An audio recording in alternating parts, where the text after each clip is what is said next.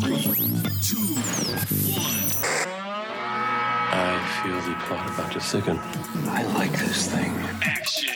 You are listening to Basic Brain Heart with Hannah Camacho. I got something on my face. It's about to get real up in here.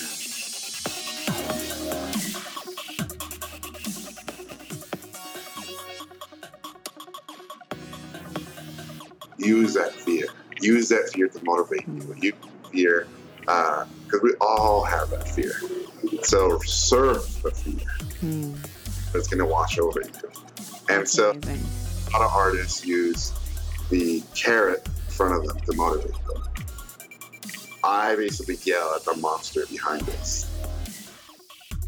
Welcome back to the show where we celebrate and interrogate creatives of all stripes, and today is no exception. We have Jorge R. Gutierrez on the show today, and he's a director, a writer, a painter, a character designer, an animator, just about everything you can think of rolled up into a single package, and he partners really closely with his wife, Sandra Akiwa. Jorge wrote and directed The Book of Life, as well as developed El Tigre, The Adventures of Manny Rivera, alongside his wife. They have created a style of storytelling that is heavily influenced by their Mexican heritage, and they don't really fit into anybody's cookie cutter mold, so they've ended up pitching their own shows and developing their own shows, and the style is visually incredible. I seriously want to line my walls with Jorge's art, and I'm super, super excited to share his story with you today. We cover everything from virtual reality and where that medium is headed, as Jorge is really immersed in that medium currently, to how he avoids burnout, and he gets incredibly honest, and I find that very refreshing. We also talk about how he got into art school and his views on talent versus work ethic, and how he's managed to really improve his own art using good old-fashioned hard work. All right, now I want you guys to go ahead and enjoy this conversation, so I'm going to get out of the way. So without further ado, here is Jorge R. Gutierrez.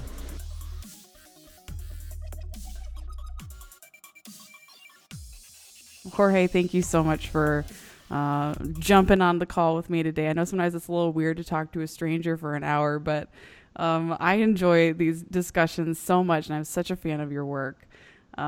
So I think we're actually just going to go ahead and start at the very beginning, because I'm really fascinated by your backstory. Also, I think that you probably have a lot to say about current events and probably things that unique struggles you're facing with the very divisive nature of some issues recently. So I'm super excited to hear it from your perspective. But if you don't mind, can we kind of start at the very beginning of little Jorge and your journey from then to now? Okay, so here's well, first of all, Hannah, thank you so much for inviting me. Of course. I'm honored, and any friend of Jinko is a friend of mine. So it all started in Mexico City. I'm originally from Mexico City, kind of a crazy place. Yeah. When I was a kid, I moved to Tijuana, which is on the border between the U.S. and Mexico. I was 9 years old. And that, for me, I feel like that's where it started as a creative person. Wow. That saw the wave of Mexican culture hitting the U.S. and the U.S. hitting Mexico back, and this sort of lovely dance of violence that emerged between the two. I think every kid in the border gets to see both sides. Wow. And, what was your feeling about that? Like, I'm sure that was super confusing as a 9-year-old. Well, when I lived in Mexico City, American things and Americans, they were like Martians. They were from another planet, right? And I got to see it on movies, and I got to see it on TV. And so I only knew that version of the world.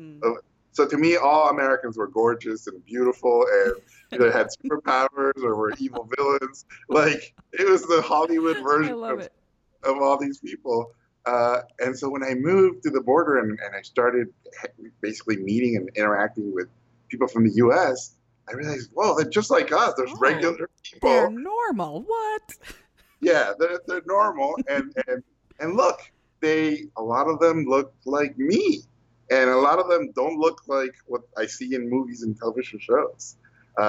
And so for I the love first time, I realized, wait a second, I'm Mexican.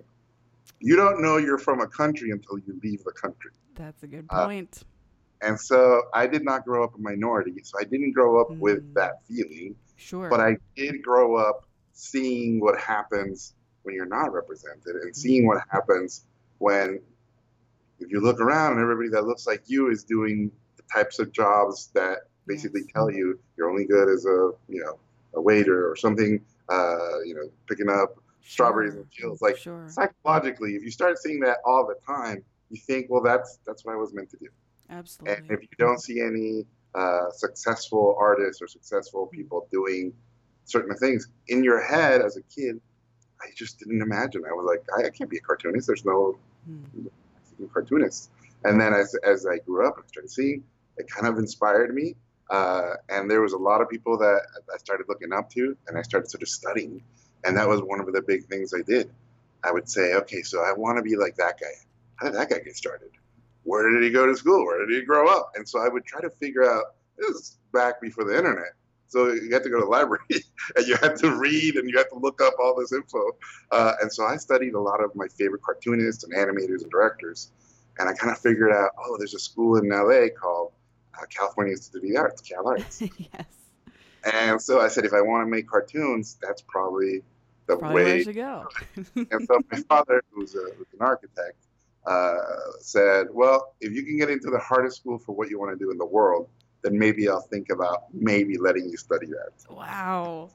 And Just to pause there, sorry for a second, not to cut you off.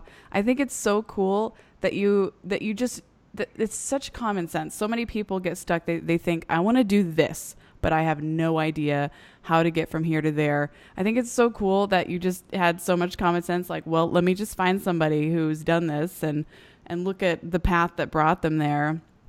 I think that's amazing. And it's just like pure common sense. But so many people, we don't think to do that. So yeah, I just say that's a great point. And to me, it was every single one of my heroes at some point was a dumb kid like me. And they made it to the thing. It wasn't like they were born and they were starting to make movies or making amazing cartoons. Yes. So that was sort of my logic. It was, how did they do it? So I tried to learn from that.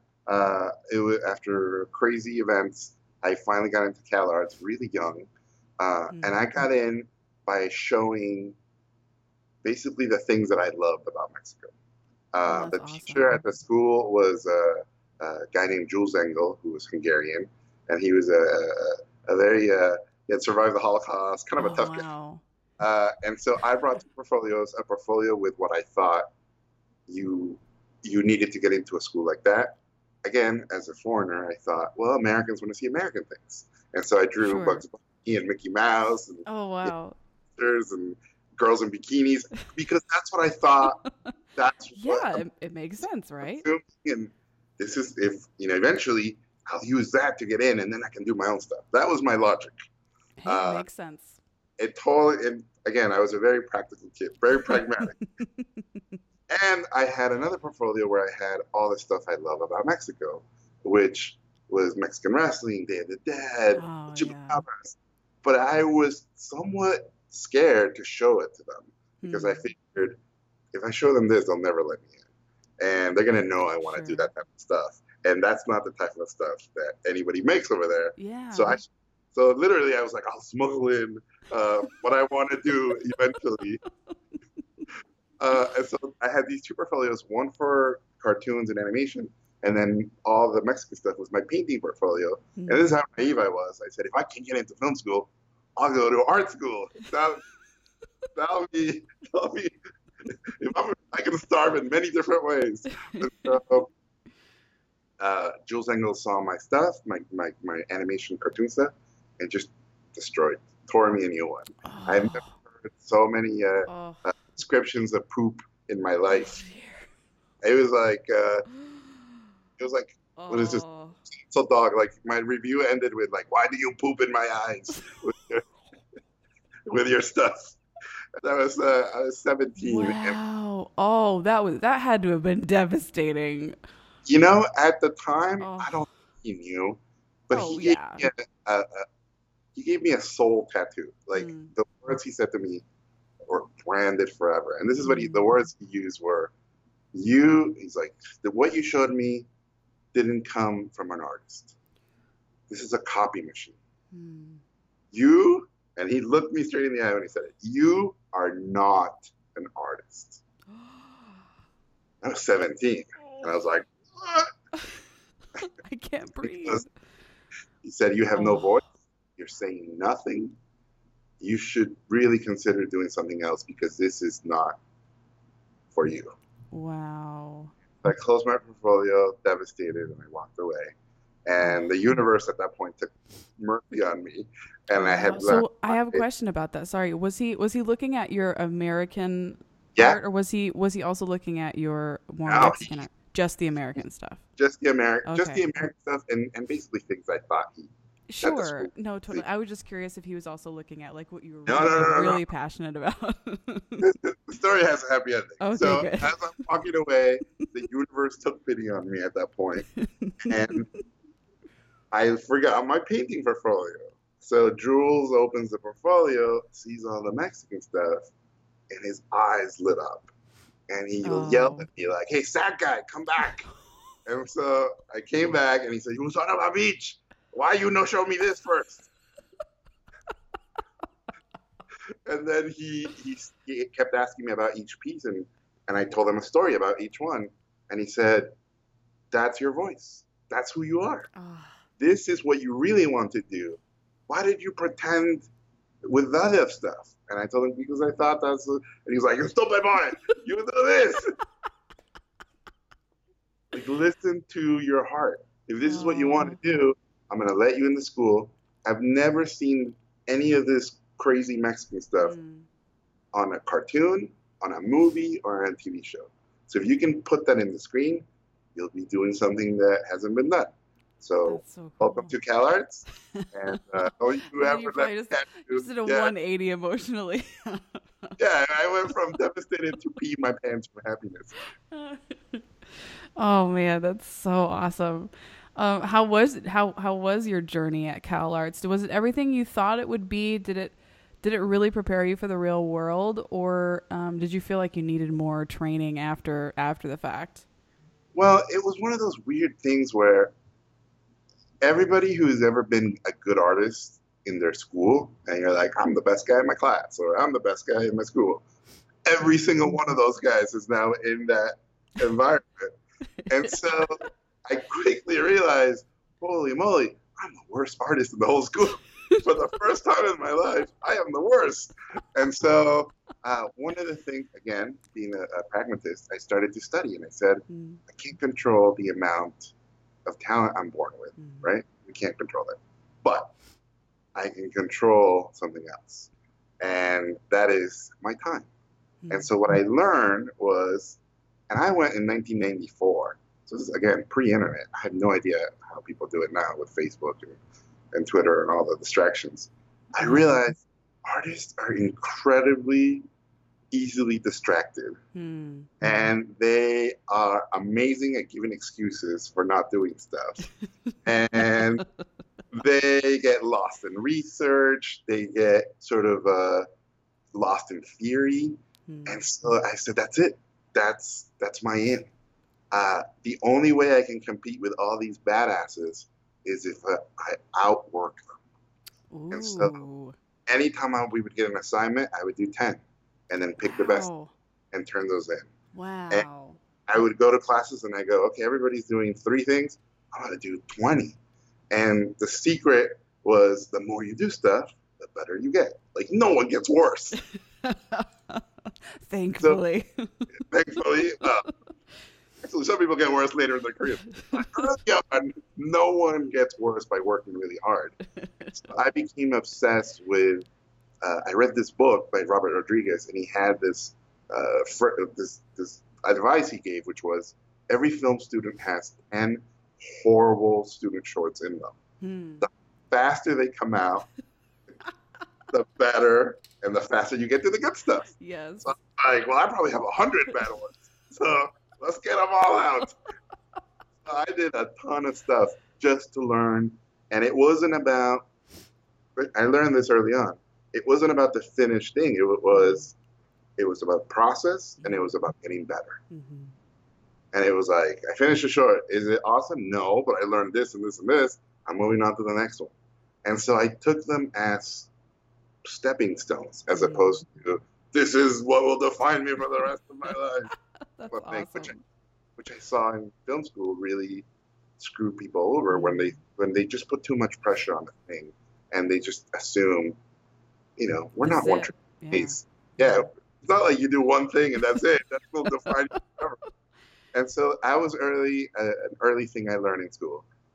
Separate process from the finished thing, and then working hard was the thing that I kind of, that was like the way I could compete with the competition, because it was so intense. I did mostly, obviously, things exploring my culture, which hurt me long term, because a lot of teachers in school, I had two types of teachers who would say, you keep doing all this Mexican stuff, no one's going to hire you. And then the other side of the teachers were, you keep doing all this Mexican stuff, and you're not going to have enough of a range to be able to do other things, so they can hire you. Oh, wow. The advice I was given was, no one will hire you. And Oh, dear. they were right. They were Oh. right. Animation studios would come visit CalArts. They pick students and they do all these portfolio reviews. And I would get called in and get really excited. And then they would look at my portfolio and say, we love your stuff, but is there like another portfolio where it's not Mexican? It's Oh, all. no. And so one of the things, as I started looking for work, I would be told, if Scooby-Doo goes to Mexico, we're going to give you a call. If any of our characters ever go south of the border, you'll be the first guy we call. Oh, man. I even had someone in Nickelodeon tell me, if the Rugrats go to Rio, you're going to get a call. I was like, Rio? That's Brazil. They're like, No. So a producer that I will thank eternally, named Larry Hoover, took me aside and said, I'm not going to hire you, but I'm going to give you advice. You are not going to get a job with this stuff because no one is doing this type of stuff. Yep, you're right. So the only person that can hire you to do this type of stuff is you. I was like, what? Goes, yeah.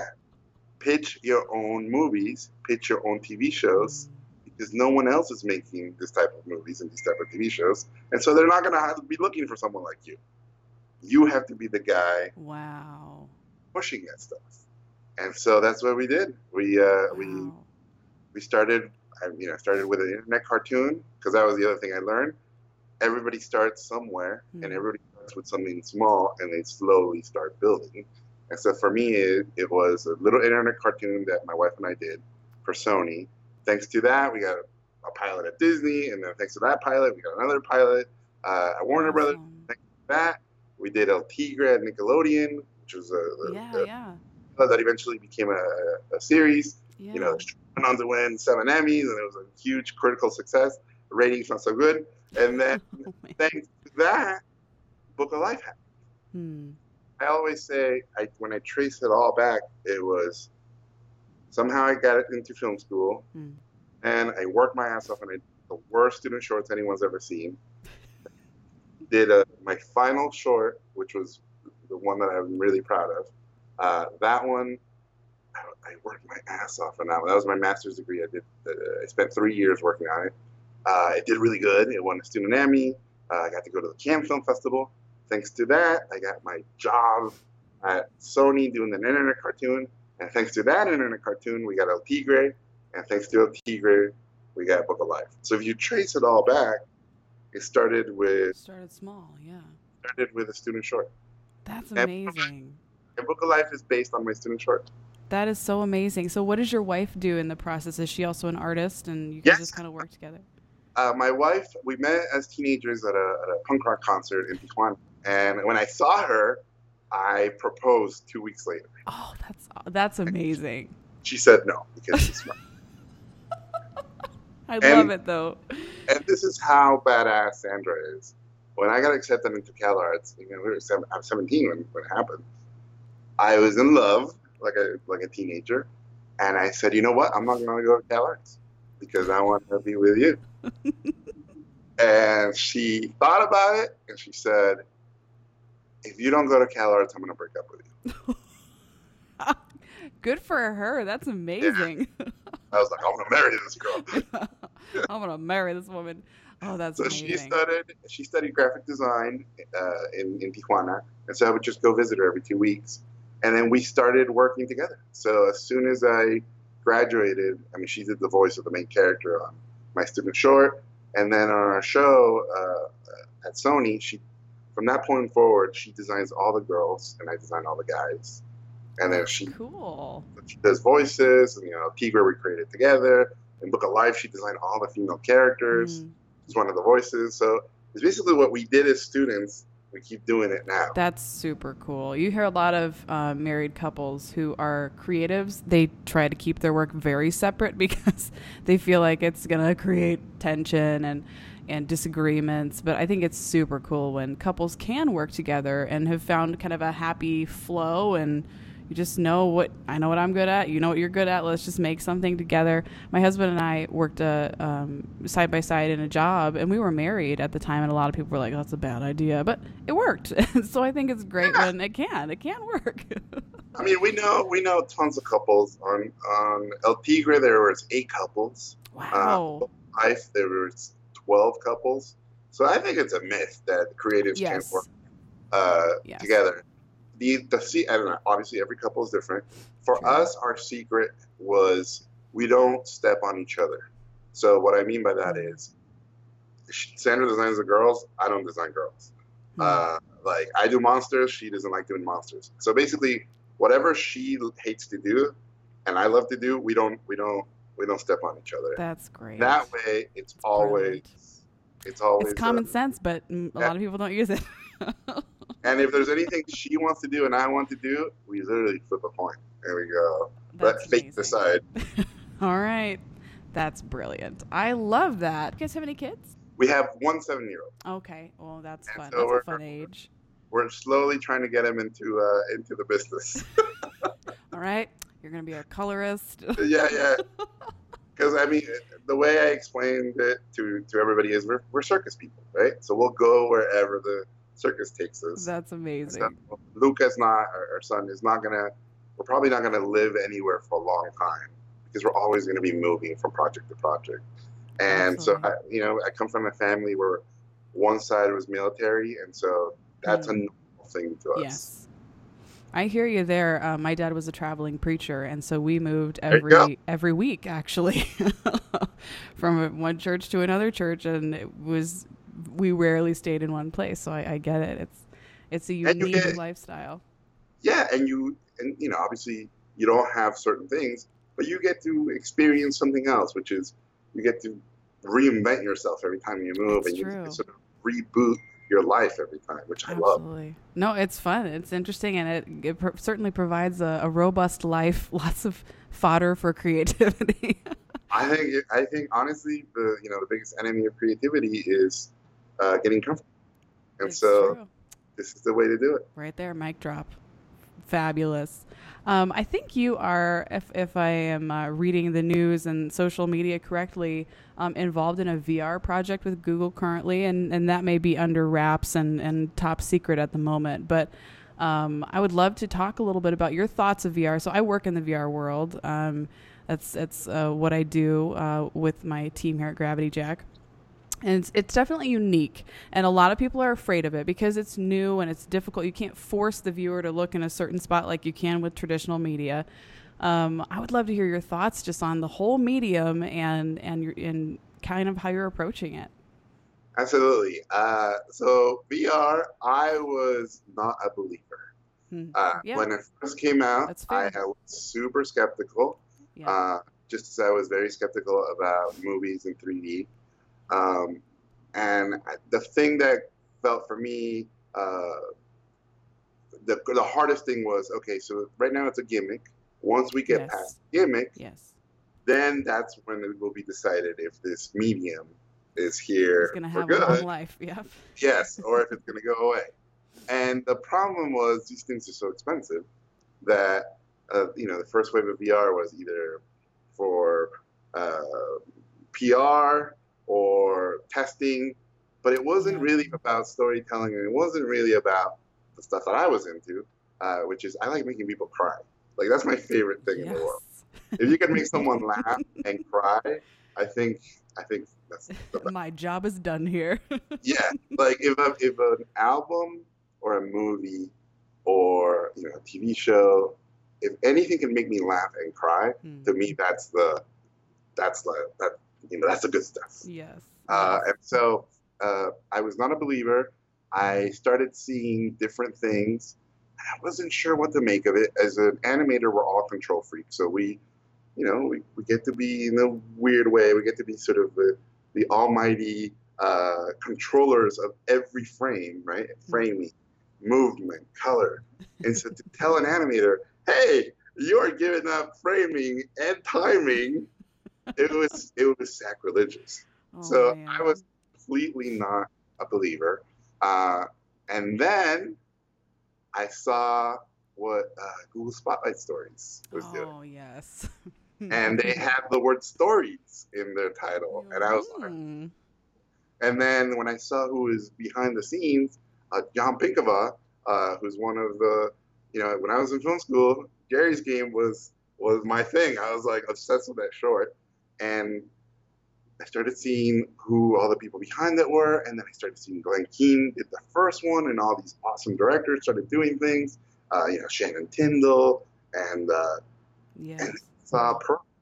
Pearl was the one that made me cry. Yeah, that was so good. And so when I saw Pearl and I cried, I said, I want to do one of these. I want to make people cry. So cry, take the headset off for a minute. Yeah. Put it back on. I did two things when I saw Pearl, and I told Patrick. I wiped my eyes, and then number two said, can I watch it again? Which is to me the best compliment anyone can give a short. And so we started talking with the team. Karen Dufalo, I always mispronounce her last name, and I started exchanging emails. And then she told me the hardest thing you can tell a creative person: pitch us whatever you want. Oh. No, there's no limitations. It can be anything. Oof. Anything, which is horrible, as you know. Too many choices. Too many choices. And I talked to other directors who had done stuff over there, and they kind of told me the same thing. They're like, you gotta just look inside and try to find something. Mm-hmm. And so I love Mexican wrestling. I'm a big fan of Mexican wrestling. Yes. And one of my dreams as a kid was to be a wrestler, and that ain't happening. So I figured there's something about VR, and there's something about the physical experience, putting the goggles on, that correlates with putting a mask on for Mexican wrestling. That's brilliant. Right? You put something on and man. on someone else. That and is so cool. That was my in, and then I wanted to make the show about personal things. And so the short deals with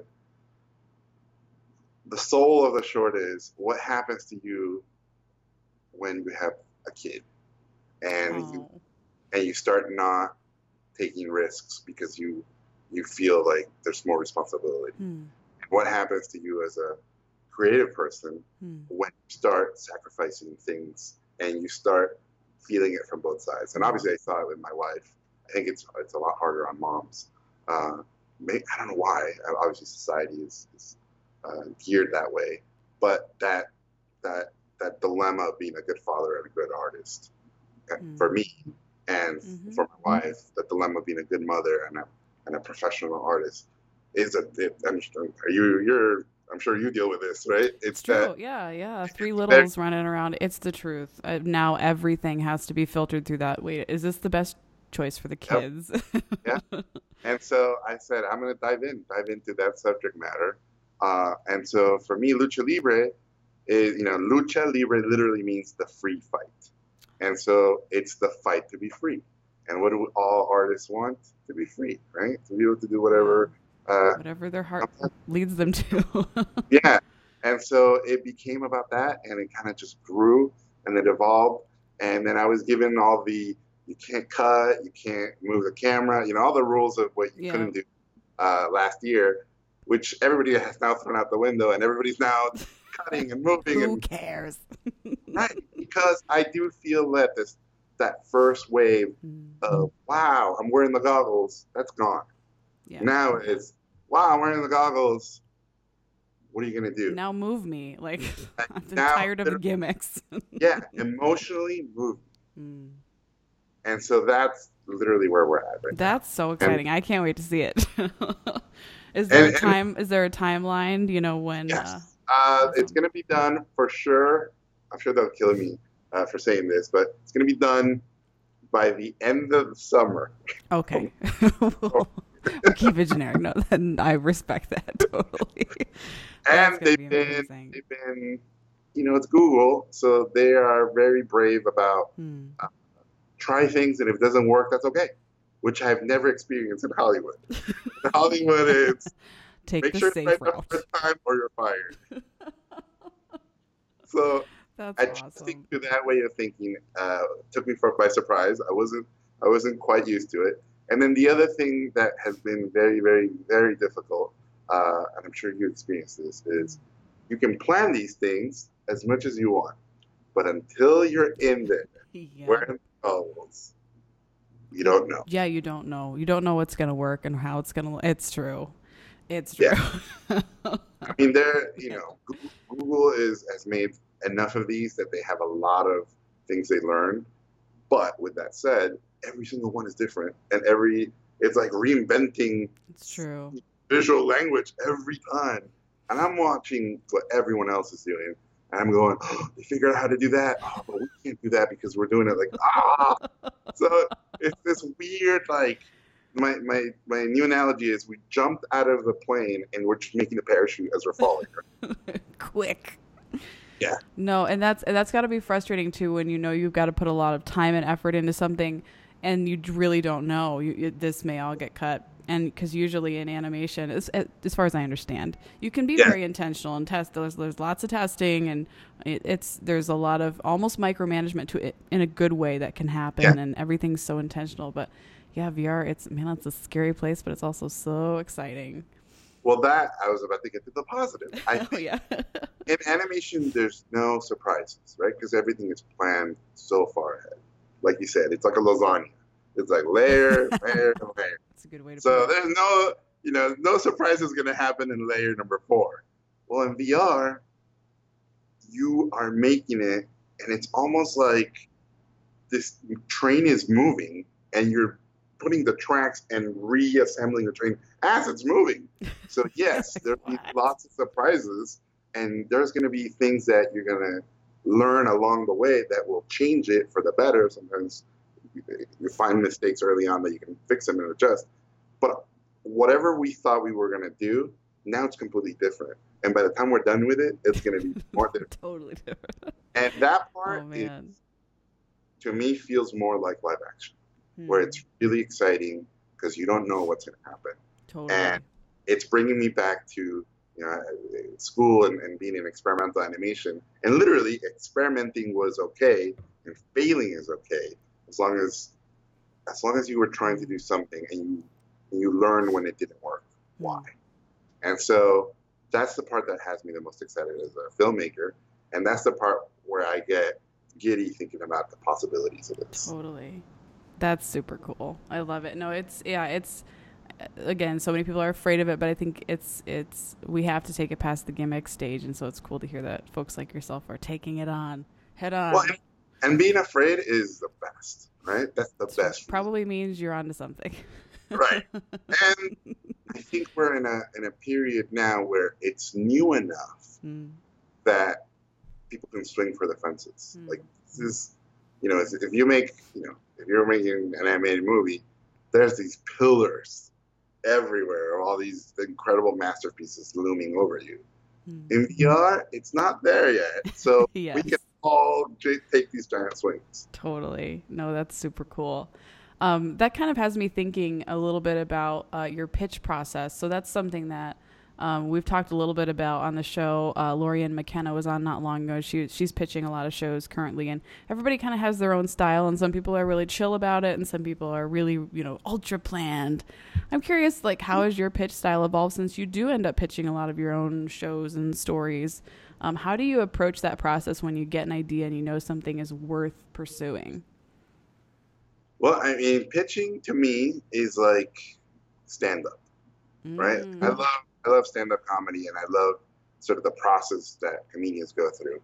And much like stand-up, you are horrible at first. No one is good at pitching in the beginning.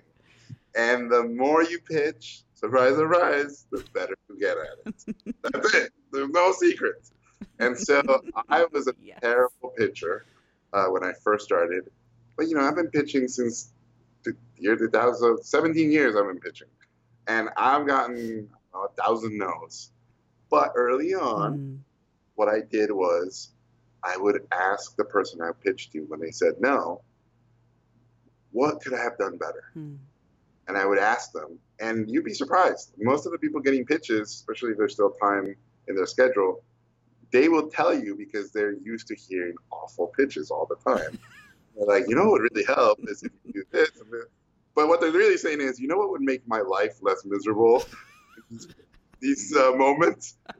Don't do this, don't do this, don't do this, and do more of that.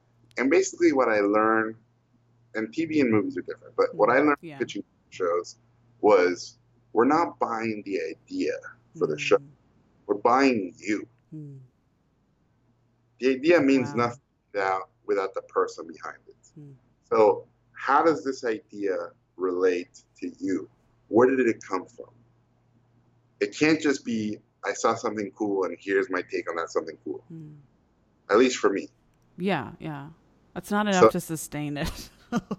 Right.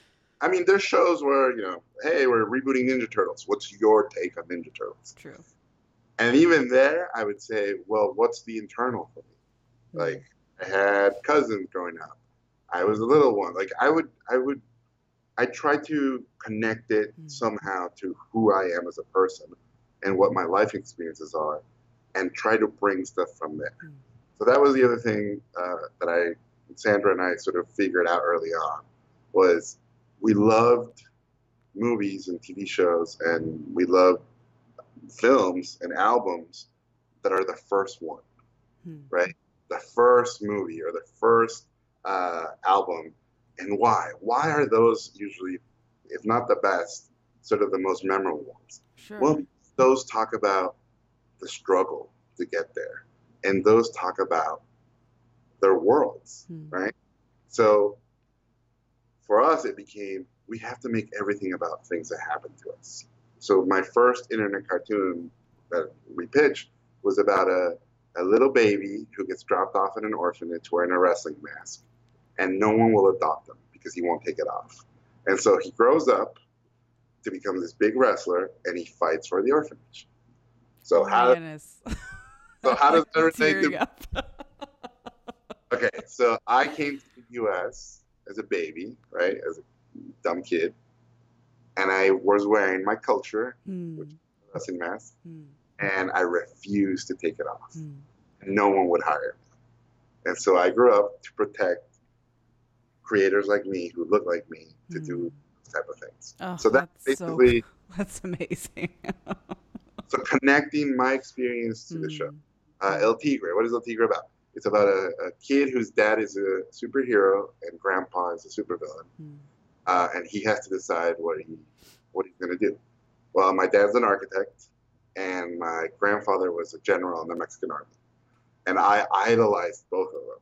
Wow. And I would visit my dad, and he could draw, so I thought he had superpowers.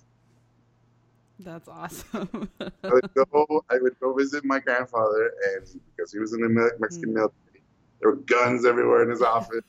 He was always either yelling at someone on the phone or talking to a lady who wasn't my grandma on the phone. So I my grandfather is a supervillain. And so my aunts as a kid would grab me and say, Jorgito, when you grow up, are you going to be like your dad or are you going to be like your grandpa? So that's where El Tigre came from. Wow, that's amazing. That makes it so much more meaningful. Sold. That's probably yes. So that's what I found out in pitches. If I came in and I told them the story of what inspired the thing became important, but it literally was the afterthought to the core. And so what we learned was the heart and where it evolves from is way more important than the product and what the finished thing is. Makes perfect sense. That's amazing. And then you make people connections and you go, well, I relate to that because my father, blah, blah, blah, and my mom did blah, blah, blah. And that's where it all starts jamming together. And so when we pitch, that's what we do. We start with, hey, I'm going to pitch you, right now I'm doing a Kung Fu space Western. And so I go, here's a movie that's a Kung Fu space Western, but let me bring it all back. How did this start? And then I talk about what happened in the border and what's going on between Mexico and the U.S. and this fight that's happening, but how Kung Fu is not really about fighting, it's about balance, and it's about the cultures. So I get into all the stuff around it, and then I'll give you the plot and who the characters are. But I always start with, here's what it's really about. And I think that's our job as artists and creatives to say, share with the people, like, here's where the plant got the water and the dirt and the sunlight. Like, here's the seed. That's so cool. And wow, that's really amazing.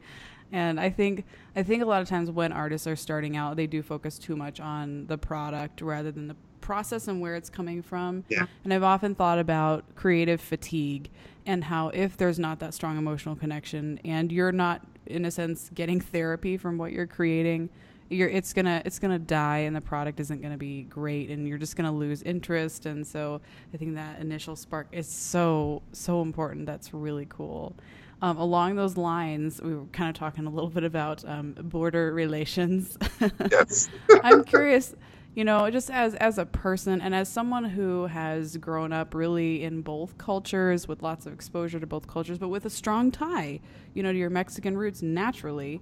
I'm curious what, if you want to talk a little bit about maybe what you're going through today, because it just seems like everything's heating up like never before and it's ridiculous. And I just would love to open the floor to any thoughts you have or stories that maybe, things that have recently, because again, there are a lot of us who, maybe have a different ethnicity. We don't have to live what you're living through right now, in a sense. We do, but we don't understand the lens of others. And I think it's so important for us to listen, if that makes sense. Absolutely. Well, I'll give you some stories that I think will illuminate my experience. So for me, it all started as a kid. The first time I came to the U.S. and started going to school in the U.S., I was 10 years old, so I would cross the border every morning. What a lot of middle-class families in Tijuana do is they send their kids to go to school in the U.S. So imagine every morning waiting an hour and a half on the border and getting searched by Border Patrol people and, officers poking your belly saying, did you eat any drugs to smuggle over? And I had no idea what any of that stuff was. I didn't know what a condom was. Yeah, you're like, what? Like, an officer saying, did you swallow any condoms? And I was like, what? No, What's I didn't that? know. No?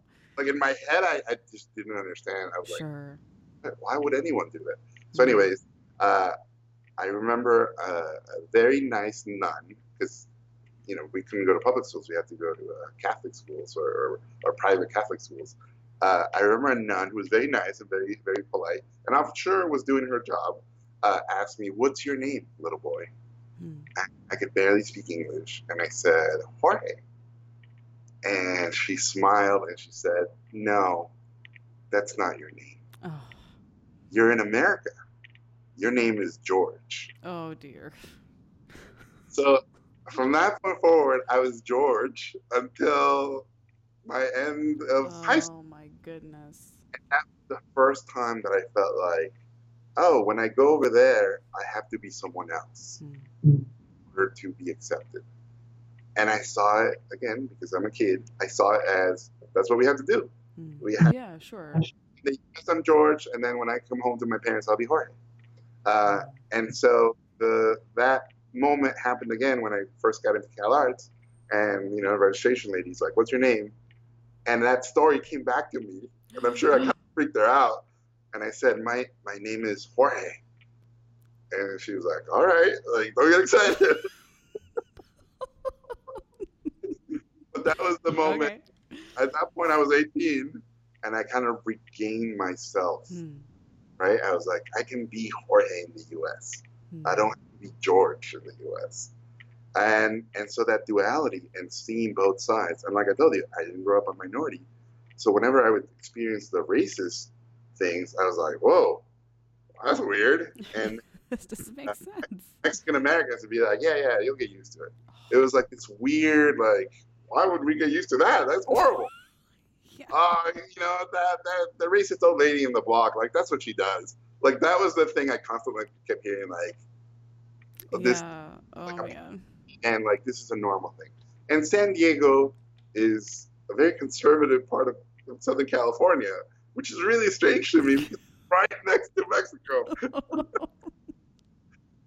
So doesn't make any sense. It doesn't make any sense. So as I kept growing and I kind of started seeing the stuff, I would experience this odd racism and what we talked about early on, where if you go to a restaurant and all the busboys are the only Mexicans in the restaurant, you will start going like, why aren't there regular Mexicans here? Why do we only do the surface work? And I think that's where psychologically you start thinking, I guess this is what, unspoken, this is what we're meant to be in this. And so I did not have a lot of art teachers who were Hispanic. I did not have any heroes who were Hispanic. So whenever there were, when I saw Guillermo del Toro and Alfonso Cuarón and Gonzalo Iñárritu, I had a poster of them on my wall. Like to me, they were like Mexican filmmakers who succeeded in Hollywood. They were my holy trinity. Like I literally was like, if those guys can do it, maybe I can do it. And if those guys didn't exist, I would have no reference, right? I would have no hero. And so times passed, things changed. LA was has more Mexicans than any city aside from Mexico City. So it was like being in Mexico. This new what should we call it? This new wave of nationalism comes to this country. And a year ago, for the first time, I'm doing an art show. I'm having my first solo art show. So I'm painting like crazy. And I'm painting things that are happening in the news. So Prince dies, I paint Prince. Donald Trump is candidate for the United States. At that point, no one thought he would come. And so the night he said the famous, murderers and rapists, I painted Donald Trump, right? I painted a painting of Donald Trump with swastikas in his eyes because he had literally called me and everybody I knew murderer and rapists. And so I put like every painting I've been doing, I put it online. And for the first time, and I still have them, I started getting death threats. And that had never happened to me. And at some point, ridiculous. And this is, he wasn't the president at that point, and I was getting the death threats. And I was starting to get really angry, racist hate mail. And a part of me thought I should just take it down because this is scary. But then I thought, no, this is political discourse. He said this, I'm reacting to what he said. Let this be a staple in time. Whatever happens, that happened. And so that's what I did. And then I started posting all the hate mail to try to expose the people who were sending this stuff. and they would all delete their accounts instantly. Naturally. So I was like, well, at least I made it harder for them to. Yes. I wasted 3 minutes of their lives. And so that became a thing. And now as I keep, keep posting things socially, that there's that audience that is really angry at me still for that painting.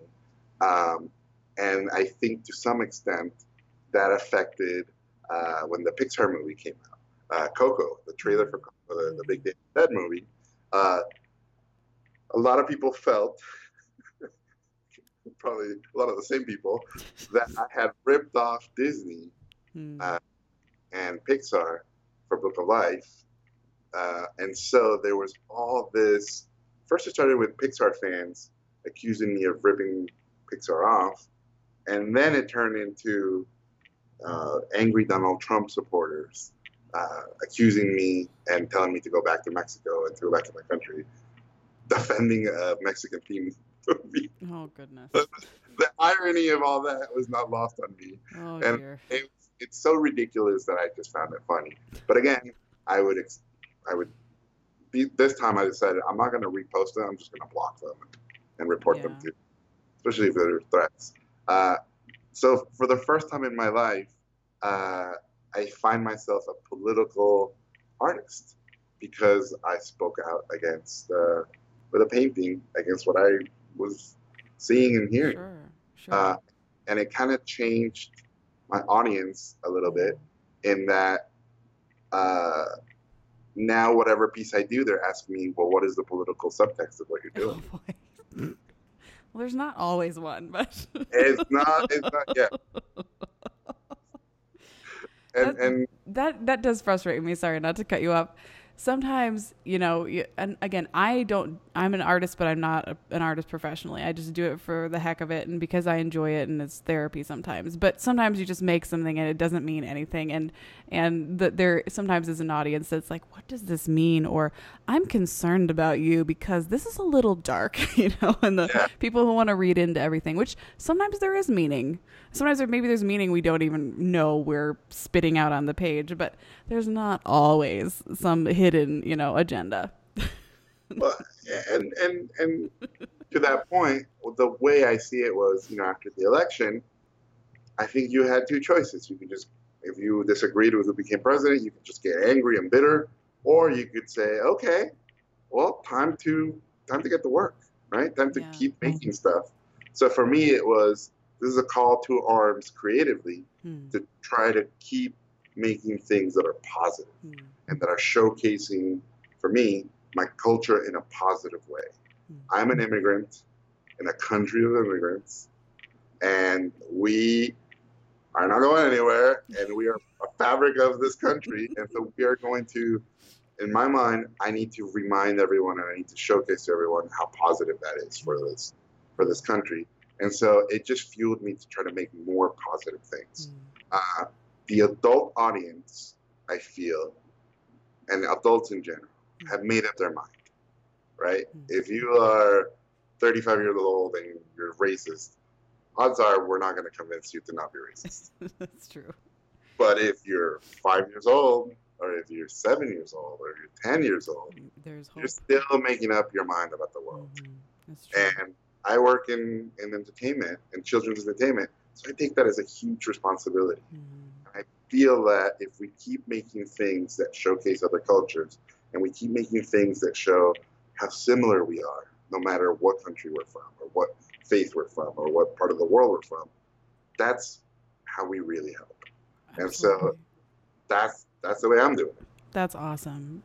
That's so cool. And I feel like my eyes have been opened a little more. I came, of course, from a Caucasian family, and you don't know what you don't know. And I married a Pacific Islander, and so we have beautiful little brown island babies. And it's been really eye-opening for me to walk through life with them and just see, oh, there's a difference here. Or, people will make assumptions about them maybe based on their skin color as opposed to who they are and their character. And it's been really, really eye-opening for me. And so I've really been working on listening and hearing and trying to better understand and also be a voice, because I'm really, really tired of white silence. I feel like if we're being quiet, we're not addressing the issues that do exist, and not being an advocate in the same way that as a female in tech or maybe in, entertainment,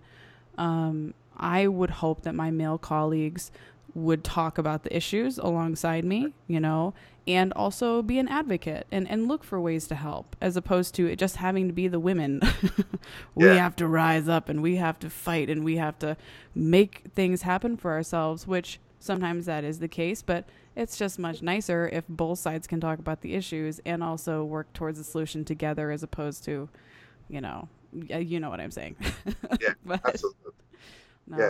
Yeah, the stuff that kills me is I'm not taking sides. I'm like, well, then you are taking sides. You are. How, as a parent, have you found anything particularly effective with your son? As I'm sure he's occasionally exposed to stupidity or hateful things. How have you approached that with him? Well, it's been complicated Yeah. in that our son has autism. He has high functioning My autism, youngest son has autism as well, so I get it. I get which, it. as you know, is very common in creative couples. Yep. And so we're obviously autism is different in every kid. So thankfully he's a little unaware of some of that stuff. That's yeah. Which has been a blessing. But at the same time, the world is tough, and so we're trying to get him ready for Sure. Yeah, that's the things that he's gonna have it's to a experience. struggle. Is he really? Have you noticed that he has any particular interests that he's really working to develop? He loves cooking. So right I now love we're entering because he watches cooking documentaries and cooking shows. And he's 7, and so we're getting a little excited, but of course everybody's telling us, like, don't get too excited. Like, it might be a phase, but he's really into cooking. Oh, that's awesome. I love it. I do hate when other parents are like, so what's your kid's superpower? Because not every kid on the spectrum is going to have something like that. And it kind of rubs me the wrong way. I know they mean well. But yeah, for our son, he was nonverbal until he was 3. Wow. And still is catching up. We found some natural sort of treatments that really helped him in that area. But certainly, yeah, he's a bit unaware socially. But his interest is actually animation. He is so fascinated by it and he'll freeze frame everything. So he'll find maybe a short he really likes, and he'll freeze frame it every time the shot changes, and then he'll try to like storyboard it out and copy it. He doesn't really know what he's doing, but certain things speak to him, and he'll just watch it over and over and over. And it's neat because you can see him making those emotional connections that maybe before weren't there. And so it's been really, really interesting to watch. Who knows where it's going to go, but I totally get it. And, I have to say, I think half the people working in animation are on the spectrum. Yeah, that would make sense. And by the way, including me, I was diagnosed 3 years ago. Really? Because all the stuff I saw my son do, my parents were like, well, that's how you were. And so after seeing lots of stuff, I said, well, I should really get tested. Wow.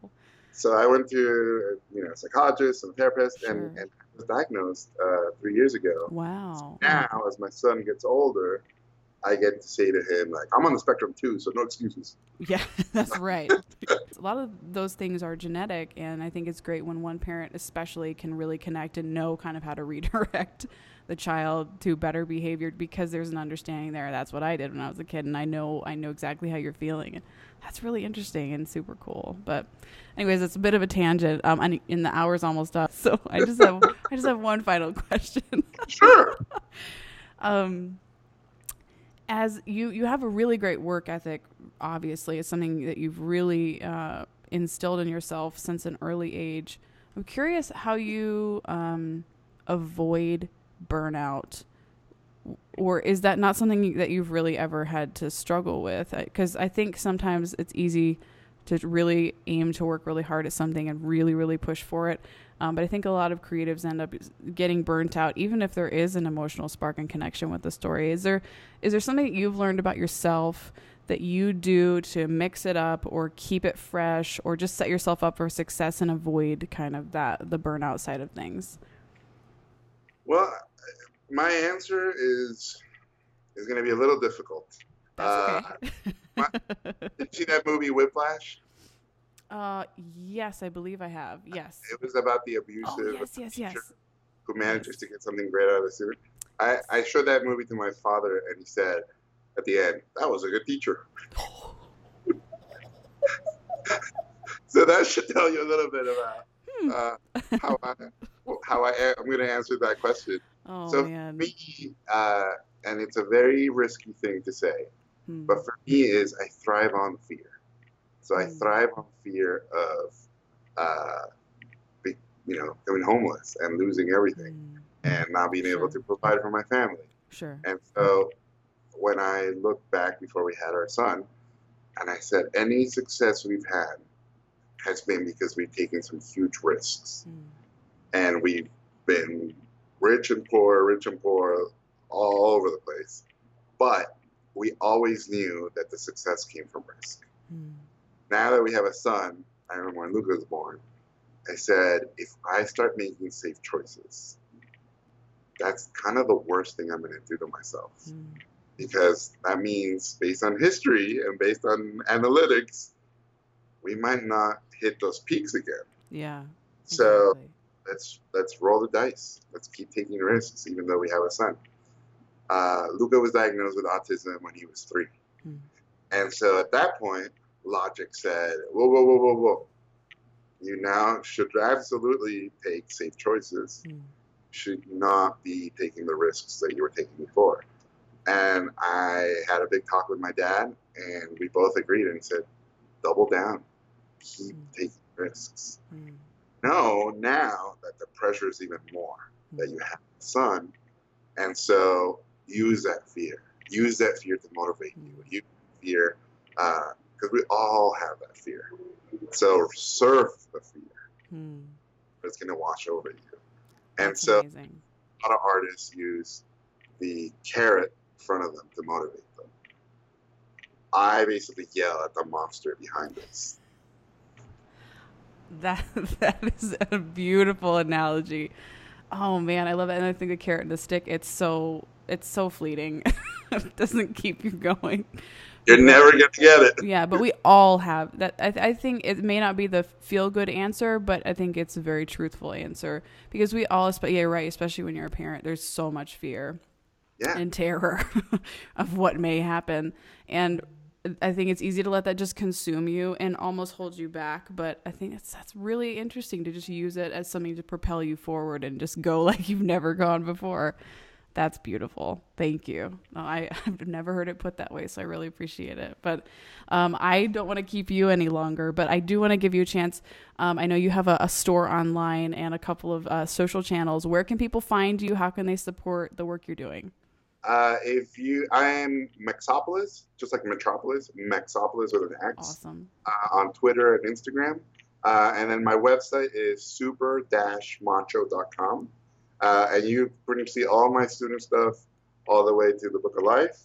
Awesome. And be careful that you don't just spell supermacho.com because I think it's a male enhancement drug. Oh, dear.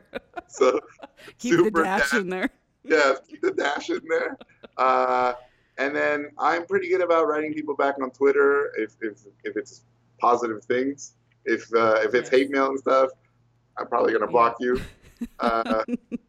Fair warning. Yeah, fair warning.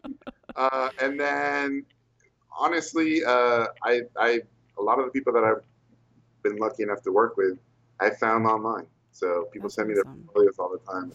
I love finding new talent, basically, because I feel like that's how I was found, and I want to give back. Paying it forward. That's awesome. Well, thank you again, Jorge, for jumping on the show today. It's been fantastic talking with you. Oh, Hannah, thank you. I had a blast. Say goodbye to your little friend. Thanks for listening to Basic Brainheart with Hannah Kamai. Honda. I'm not great at farewell, so that'll do, pig. Check back soon for more heart pumping, brain boosting content.